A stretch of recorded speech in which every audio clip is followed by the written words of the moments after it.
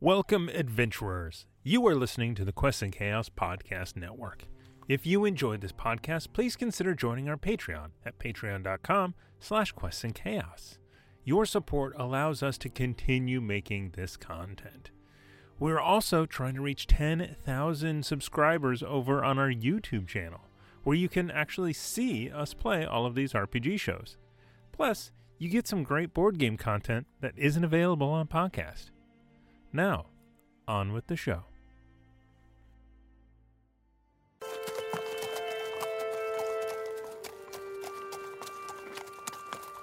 Do you think they're telling the truth about these undead? I doubt this many people would abandon their homes unless they were truly in danger. This doesn't bode well for the Thorian Games. I suspect the leisurely travel of the rich will be a bit more fraught with danger. From what I overheard, these people's families rose from their graves and headed west, not north. I wonder if there is something else going on. They weren't attacked, as far as I gathered. I've seen a few necromancy spells in my time. The undead usually follow your commands, at least for a day. Plus, if whole families were raised, that means powerful wizards were at work. Unless there was some other arcane thing that caused it region-wide. Do you think an artifact was involved? Or that some god could have helped? If it's between a number of very experienced wizards or gods, I'll take a bunch of wizards. I take it you've never been to Mage Haven. Once. On a caravan. Well, I can tell you from experience, when hundreds of wizards get together, they can annihilate anything standing in their way. I'm sorry. I forgot. It's been a long time. Every decade that passes brings our forest closer to forgiveness. We do understand the early mages' plight. But they didn't just pick an empty spot of land somewhere. They forced us out of our ancestral homeland. The Sangiovese girl doesn't trust you. I've seen the way she looks at you. Like, at any moment, you might turn on her. She doesn't yet know how to hide her feelings from strangers. She'll have to learn better before the games, or someone might take advantage of her. There's something else about her, though. An adept, maybe? Oh, she's a sorcerer. That she did hide rather well. If her suspicious attitude hadn't caught my attention, I probably wouldn't even have noticed myself. Why do you think she's hiding it? Well, she must have hidden her powers in Mage Haven. You know Sebastian St. James. Don't know him, but I've heard of him. What I wouldn't give to be on one of his caravans. Just to see a whole group of bandits before they explode in fire. It's not pleasant. The smell will haunt you for years. You were on that job with him? I was. Got to know him pretty well. How well? Oh, very well. But he had to hide his abilities in Mage Haven.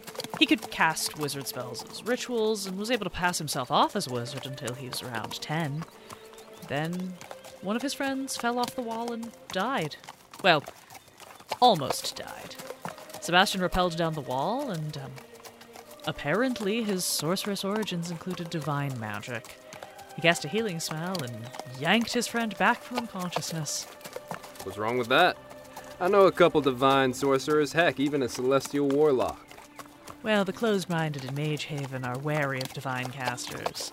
A wizard that can cast divine magic would be shunned, imprisoned, hurt, possibly even worse than that. Perhaps I should talk to her, let her know that the world outside of Mage Haven is a very different place. A place more accepting of unique talents. Holy shit, there it is, the encampment. It's massive. How many people are here? I'm not sure, but I'm guessing a room is rented out. I'll check with Svetlana on the room, but I'm not hopeful.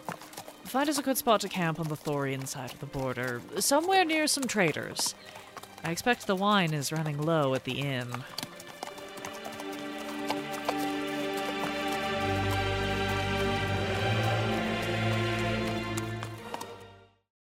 This podcast is supported by our Patreons, and we would like to give them a heartfelt thanks, starting Duke Fleeg, and He Who Shall Not Be Named. Our Inspiration Middle Management is a force to be reckoned with, featuring Lady Bedivere, Ben Slislawski, Anonymous Dragon, Cheesecake Fries, Slyly Tove, Jen W., Paul, and Seth Jones. Our inspired patrons include Adam, Andreas, Jeremy, Jay Matthews, Reoccurring Dream, Cody, Lee, Megan Krantz, Red Dead, Coquette, Robbie Nowell, The Baroness, and the Apollyon. And a big thank you to all of the guild members out there. It truly means a lot to us that you have joined our Patreon. Not everyone has the means to support us financially, and that is okay. If you could, please share our content with anyone who might enjoy it. Until next time, keep the chaos alive. Is that a tagline?